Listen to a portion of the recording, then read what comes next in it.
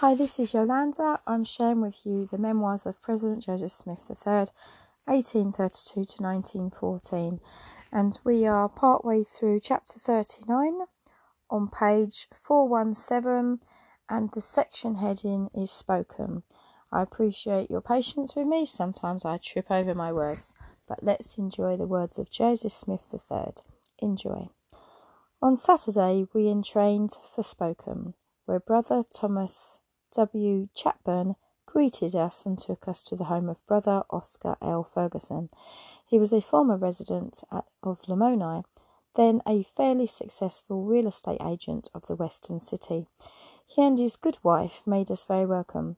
Chapburn had put forth strenuous effort at this point, and quite a pleasant chapel had been built, the project being helped along by the Brethren Matland, Hooker, Bell, Coleman, and others.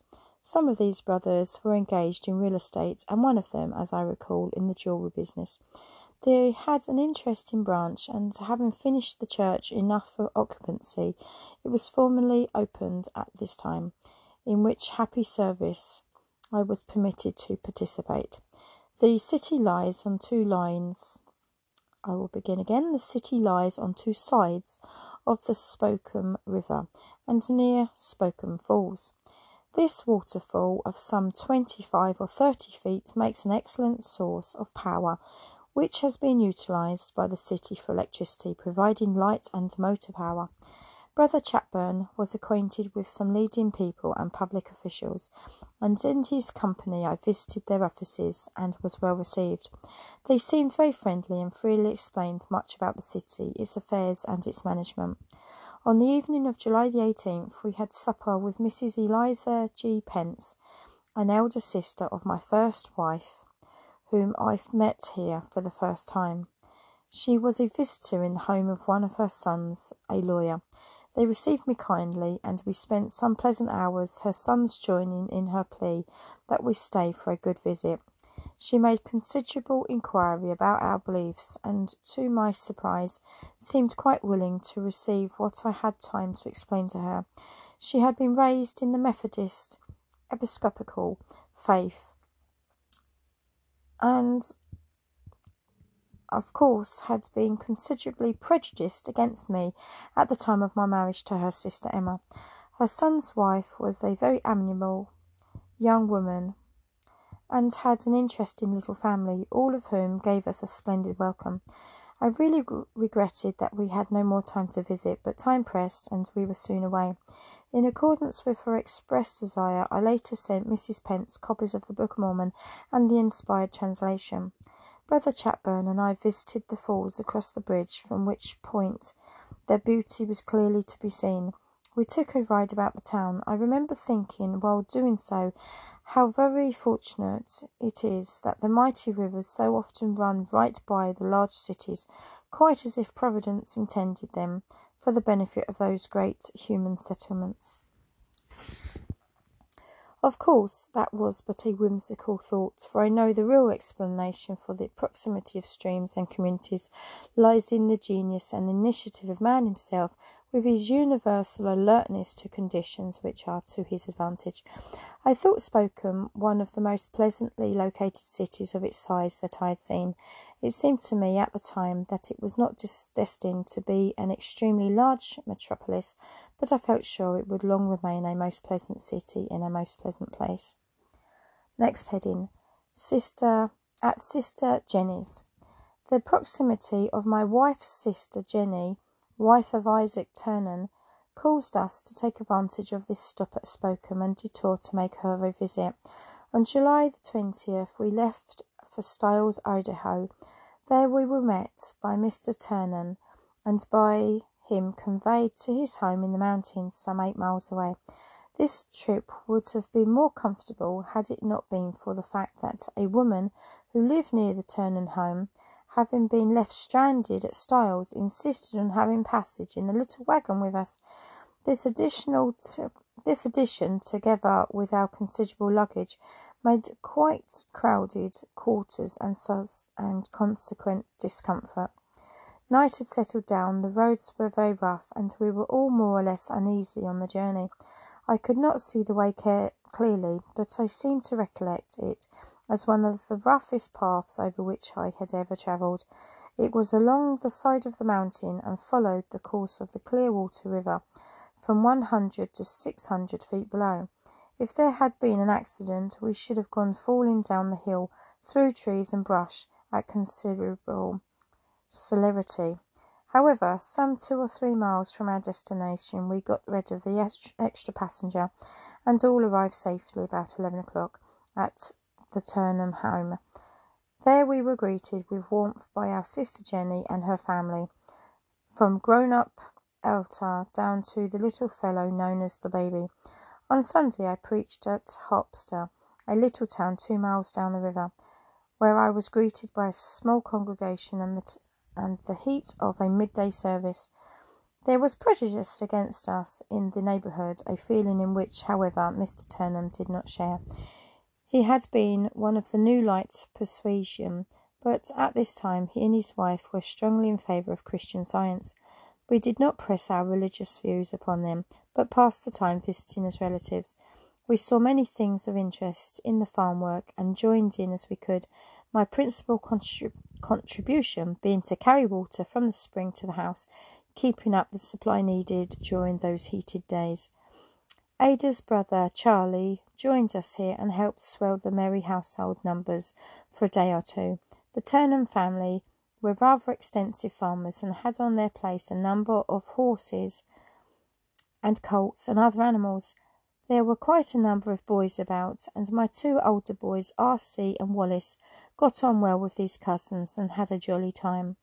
They learned to ride, made 2 or 3 trips to the post office some 2 miles away, and in countless other ways enjoyed themselves hugely. My wife even took a notion to go horseback riding, and enjoyed some romps over the hills with her niece Elta for company.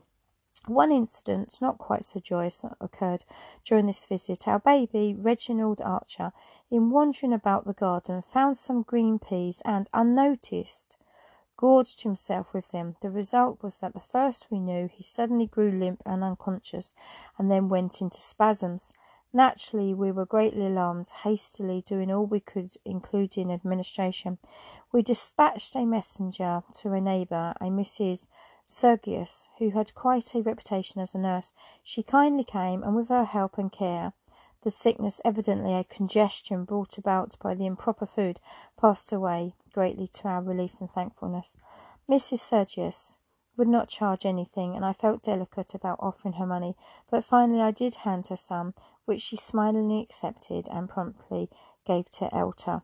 Whether the amount was too small for her to consider to recompense, or that she felt kindly toward us, or that it was just the usual rule to give freely such neighbourly service, we could not determine, but we were surely grateful for her kind and timely help in our hour of anxiety, and were much pleased when the danger to our small son was safely past. When we left the ranch on the 28th, Turnham's oldest boy drove us to the railway station at Styles. In going over this road in the daylight, first traversed in the dark, we could see ample reason for the fears we had entertained. For most of the way the road was only wide enough for one vehicle, with here and there a place widened out where others could be safely met and passed. The driving back seemed much safer than going out, for we had a stronger hand controlling the team, and the wagon was kept more steadily in the track. The young man, Irvin, was a careful driver, and we thanked him for our safe passage over the difficult pathway. We all stayed at a hotel overnight and said goodbye to Irwin next morning as he started back home by himself. We left Styles early, headed for Spokane, but had quite a wait at a junction called Potlatch, named after some Indians. Finally we reached Spokane and the main line of travel along in the afternoon, where we were met by Brother T.W. Chapburn and again made the guests of Brother Oscar L. Ferguson. We stopped but a day or two, I preaching twice on Sunday, but otherwise enjoying a quiet rest and visit. Next heading, Seattle. On Wednesday we started for Seattle. At the station we learned that on account of a strike our train would not leave on time. We could get no information as to when it would go, and so stayed right there at the depot. Somewhere about the middle of the day, our train moved out a few stations and then stopped for hours. Again it moved on away and again stopped, this time in the night and for 4 or 5 hours. I understood the difficulty was caused by a strike of telegraph operators, which made the proper and safe dispatching of trains a hazardous and uncertain matter. We were all night on the way and reached Seattle in the morning. Naturally, we were met by no one. We knew, however, that Brother Fred W. Holman was in the city clerk's office.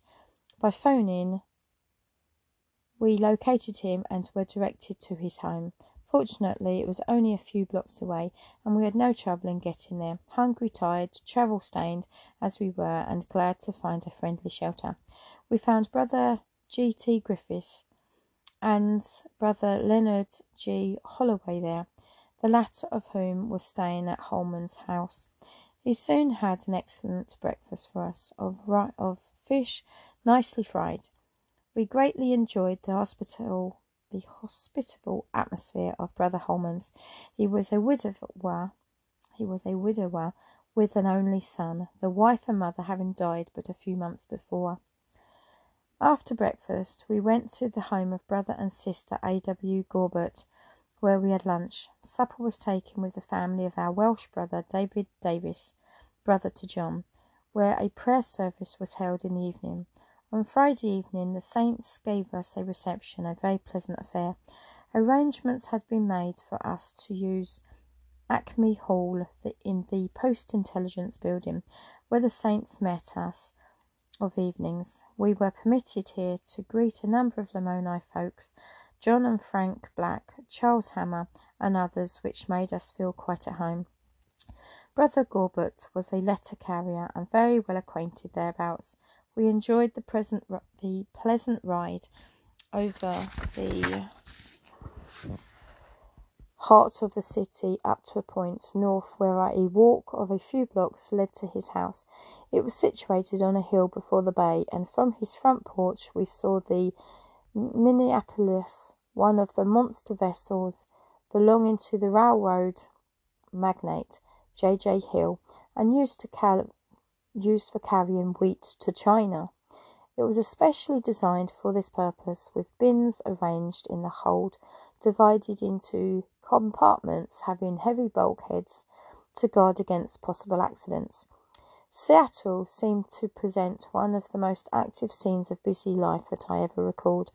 When we arrived, projects were underway for the erection of an immense hotel near the main street.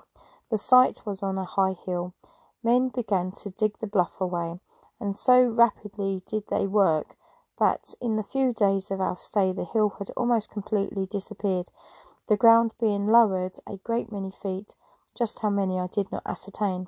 The dirt taken from the bluff was used to confine an island lake, an extension of the bay, Lake Washington, intended as an inside harbour for bringing loaded vessels in touch with the warehouses on the pier. It seemed unlikely to me that Vancouver or Tacoma or Portland will ever exceed Seattle as a business point, if I could judge by the hustling activity displayed. Next heading, Vancouver. Our stay at Seattle was from August the 3rd to 7th, when we took an early morning train headed for Vancouver. The trip was pleasant and the car not overly crowded. The youngsters were allowed the privilege of roaming about freely, and with the good-natured fellow passengers we soon formed agreeable acquaintance, our baby Reginald seeming especially to become very popular. One man had a watch charm, an ivory hand clasping a gold bar, quite similar to the one I wore. Noticing this, I remarked, "Hello, I see you belong to the same lodge I do." He looked a bit mystified and asked, "How is that? What lodge do you mean?" Glancing out and fingering my own charm, I asked, "Is not this emblem identical with yours?" Smilingly, he admitted that it was. I asked him his name, and when he replied Smith, the coincidence was enhanced. Well, I said, "my name is Smith also, and this whole family here are Smiths. But, sir, I believe you are the first Irishman of that name I ever saw." He too seemed pleased with the occurrence. With a cordial laugh, he acknowledged the correctness of my guess as to his nationality, and told me he was an Irish smith from Ireland. Our journey was unusually pleasant, the weather being cool and refreshing. When we came to cross the national border, we were detained but a little while, having nothing contraband in our possession, or that which was subject to duty. We reached Vancouver in the afternoon, finding our sister Mabel at the station. Soon we arrived at 634 8th Avenue, Fairview, where Father and Mother Clark awaited us with hearty welcome. Not long after our arrival, Brother William Johnson, who was in charge of that portion of the missionary field, called on us, and I was put in touch with various members of the church at Vancouver, Westminster and Chilliwack, the latter place some miles up the Fraser River. Westminster was also on the river and easily reached from Vancouver by a trolley line through the forest. One of the conductors on this line was a church brother by the name of James S. Rainey, whose wife was a daughter of Brother Butterfield. Both families lived at Westminster, the small branch there being shepherded by Brother Rainey. In Vancouver, I found Brother W.S. Pender at work holding services in a tent on a hill just west of the town proper. He had been labouring there for some time, had a small following, was listened to quite attentively, but apparently was making little headway. His health was poor, and indeed it seemed that he had already fallen into the clutches of the White Plague, which finally claimed his life. I may add that Brother Pender later went to Mexico, partly in the interests of the church work and partly for his health. He was accompanied by his wife and elder W.H. Mannering. They were all caught there at the opening of that war which ended with the death of President Madero. They had a rather terrifying experience at Durango, I think it was, when bullets passed through the stucco wall of the building in which they were living. They succeeded in getting out of danger and reaching safety, but it was only after obligating themselves to abandon missionary work there. After this, Brother Pender, succumbing to the disease which had him in thrall, passed to his reward just last year, 1913. This is a digression, but has been recalled by the incidents of our visit at Vancouver and our acquaintance with and labours among the members and elders of the church there at the time. Apparently, Brother Pender found an indifference which was very hard to penetrate, and which we indeed found for ourselves. Our last effort there, made in a hired hall, fairly discouraged even Father Clark, who declared it useless to attempt further to engage the attention of the people. Next heading, Chilliwack. Brother Johnson was indefatigable in his efforts to make our stay pleasant. With him we visited Westminster, and then on board a little steamer, the Beaver, we proceeded up the river to Chilliwack, which place we reached in the early evening. We had our noon meal on the steamer and spent a pleasant and interesting afternoon in viewing the scenery along the shores. The stream was muddy, for recent rains had discoloured the water. A Chilliwack brother, Henry Stade, received us with pleasant and stowing us away in his Democrat wagon, conveyed us to his home 7 miles away to the east. It was a very pleasant ride, and at its end we found a royal welcome from his family, wife, son, and the local school teacher, a very estimable man, who was boarding with them. At this place lived also the family of John Stade, who entertained us one day. He had a happy-faced wife, 35 years of age, and mother of 7 children. There were several other members of the church in the locality, which had the appearance of being a very healthful climate. A little church building had been erected on Brother Stade's farm, where services were held each evening of our stay. Brother Johnson, Brother Holt, and I had the pleasure of dedicating the little chapel to the service of God. It was a pleasure to meet these worthy saints.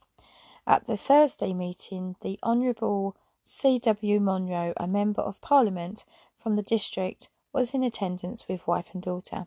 He spoke very frankly in appreciation of the services and of Brother Daniel McGregor, whom he had heard some time before.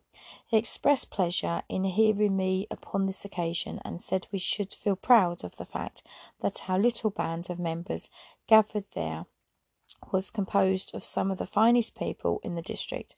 I learned that the Stade families in particular were recognised as being among the most stable and reliable citizens of the neighbourhood.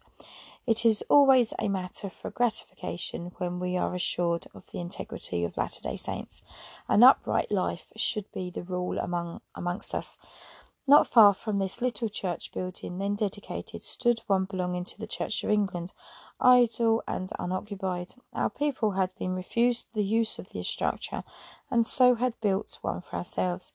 Now the older one was left deserted for the elements of sun, wind, and rain to beat upon, or for the refuge and habitations of birds, a silent relic of a once vital religious sentiment in the neighbourhood. One of our members here was a widowed Sister Smith, who 35 years before had pioneered in the community when left to care for a family of 9 girls and 1 boy. By energy and persevering willpower and the aid of the sun, she had succeeded in breaking out of the virgin forest a suitable number of acres to till and upon which to build a home. Going over the farm with the son, it was a pleasure to hear him explain how after cutting up one of the largest trees he planned to build a home for himself on an adjoining piece of land. He told me how many thousand feet of lumber that tree would make, how he proposed to get it to the mill, and how by the time it would be sawed into dimension stuff, he would have his foundation made from the boulders scattered about the place, using dynamite to break them into suitable pieces. As he explained it, I saw how practical and feasible it was for him to accomplish this.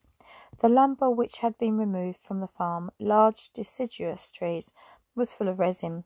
When felled, and with trash piled around them, they formed a certain menace to property, for should a fire get started in them, they would burn, unless excessive rains fell, until the whole would be consumed. Brother Stade's farm of some 100 acres looked as if it had no timber on it, so level and plain was it. Brother Johnson was well acquainted in this place, and had received from Sister Mercer, who lived near Rosedale, in the edge of Chilliwack, an invitation to hold meeting in her dining room on Saturday evening. Her husband was not a member of the church, but he had consented to this use of his home, and attended a part of the service. He was quite respectful to us, though I discerned on his breath the odour of liquor. The meeting was well attended and well received, Sister Mercer and some of her neighbours expressing themselves as being greatly pleased and interested. Naturally, everywhere we go we are wont to find flies in the anointment, as the writer of old expressed it. At this place a family of saints had a son, Fred Merhead, slowly dying of some incurable malady. We visited them and earnestly prayed for this son, spending an hour in conversation with him and his folks, and giving what spiritual comfort we could. It was not difficult to sense the shadow of depression which their anxiety spread like a pall over the household. We returned to Brother Stade's by the light of the moon, and prepared for the services of the next day.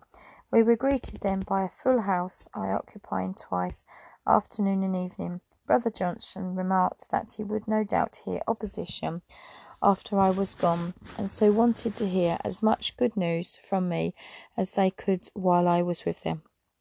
From the front of Brother Stade's house I could trace the silver shimmer of a little stream from the point where, hundreds of feet up, it burst from the mountain, came tumbling down the side, disappeared among the trees and rocks, and finally emerged again on the plain. I had an almost uncontrollable desire to venture on a visit to this mountain, which seemed nearby. I was told Brethren McGregor and Evans had once taken a trip over it, and had, I believe, spent a night on its summit. But the weather was not propitious for me, or for my attempting to emulate their performance. nor had I suitable clothing and shoes with which to climb along those scraggy paths and rough trails, and so I prudently quenched my desire and kept sedately in the house. On Monday evening, August the 21st, the saints of the neighbourhood tendered us a very pleasant little reception, accompanying their words of goodwill with a substantial contribution to our missionary fund. The next morning at 5 o'clock we left Brother Stade's, and at 7 boarded a steamer, reaching Westminster at 3 in the afternoon and Vancouver by streetcar a little later. Next heading, side excursions. One day with Brother Rainey, I had the pleasure of visiting the prison located to the north of Westminster. The building showed great care, with provisions for the safety and welfare of the inmates who, as violators of the law, had to be deprived of their liberty. While there I saw a gentleman who, as one of the guards a short time before, had been compelled to shoot a vicious malefactor, one who preferred to risk being killed in trying to escape rather than to continue in confinement. One day a trip on the Fraser River was planned by Brother Rainey. We went down the stream, passing by and stopping at 2 or 3 fishing stations. From the start near Westminster we passed through sections of the river, thickly spread with gill nets, stretched across the river for the purpose of taking salmon as they swam in from the sea.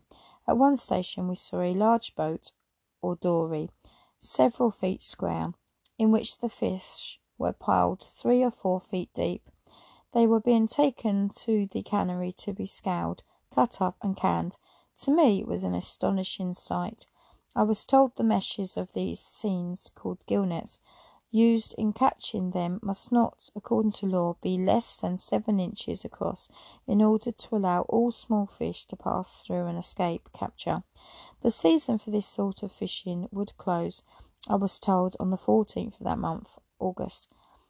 This was a very pleasant excursion, among the accompanying saints being Brother and Sister Rainey, Sister Butterfield and daughter, Sister Stillwagon, Brother Rainey's daughter, Maygood, and our own crowd. We returned to Vancouver by trolley. Another day several of us went to Recreation Park and watched a ball game between the teams of Vancouver and Bellingham. The victory went to the visiting team, but it took 19 innings to win it. With Father and Mother Clark and Mabel, we were one day guests at dinner at the home of Brother Rainey, where the piece de resistance was a large salmon, freshly taken from the river. It was cooked whole and furnished a repast which I still remember with pleasure. All kinds of fish, as I have before remarked, were always favourable to my palate and enjoyment. Brother and Sister Pender and some others were guests at this same time, and it was a joyous occasion. There was at Vancouver a sister by the name of Quigley. She had a married daughter living at Westminster, as I recall. Sister Quigley's husband was not a member of the church, but was a very pleasant gentleman, engaged, I believe, in the vegetable or produce business. On the occasion of our last Sunday in Vancouver, August 27th, we held services in the hall as usual, I preaching in the forenoon and afternoon to small audiences.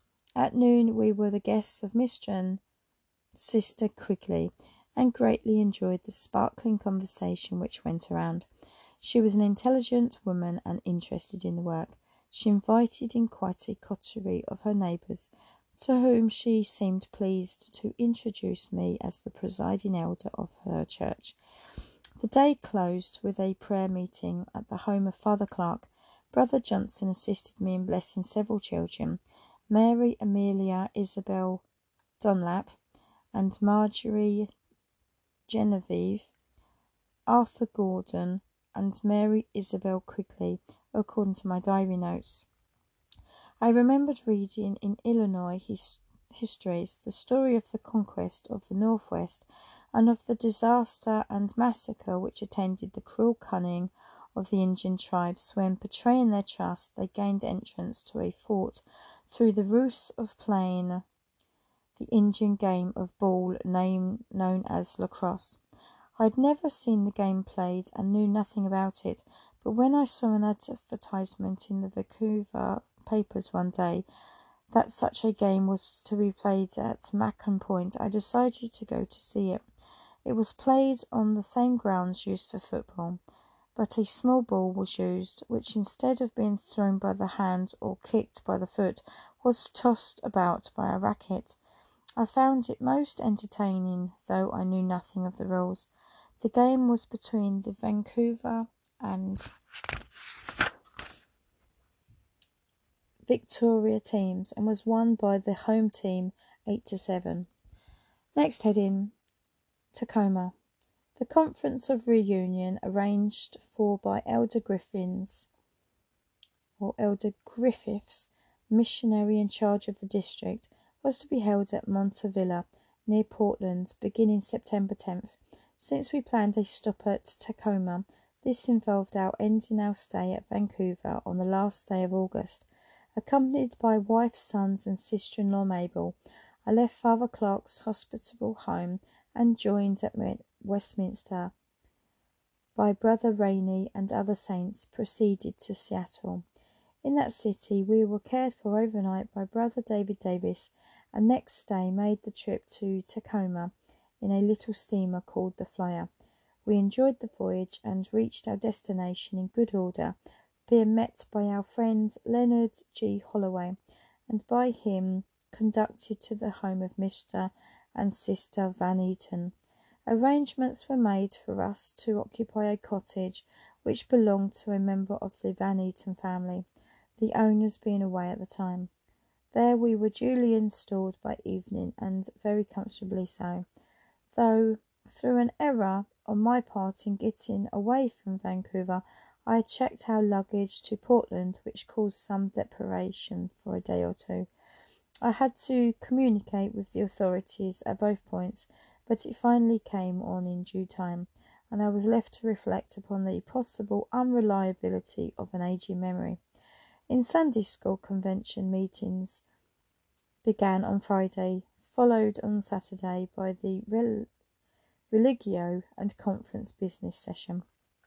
On Sunday meetings were held throughout the day. Sister Van Eaton made us feel very welcome, as did her family. She expected soon to remove east to join her husband in making a new settlement in a fruit-growing region. Brethren Griffiths, Johnson, Pender, and Holloway shared the hospitality of the good saints here, as well as all ministerial labours. A dinner with a daughter of Brother William McKim is well remembered, though her married name has escaped me. We were regaled with that seasonable luxury, a fine salmon. This visit was pleasing, for I remembered Brother McKim as one of the old members in Iowa, where for some years he sang with us in the choir. His son-in-law was in business out here in Tacoma, and was apparently surrounded with all the accoutrements of semi-prosperity in a new country.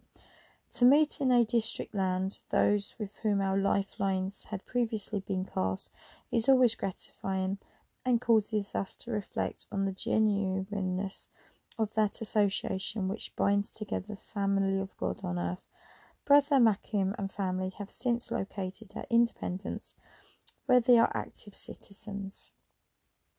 And that is the end of chapter 39. Thank you for listening.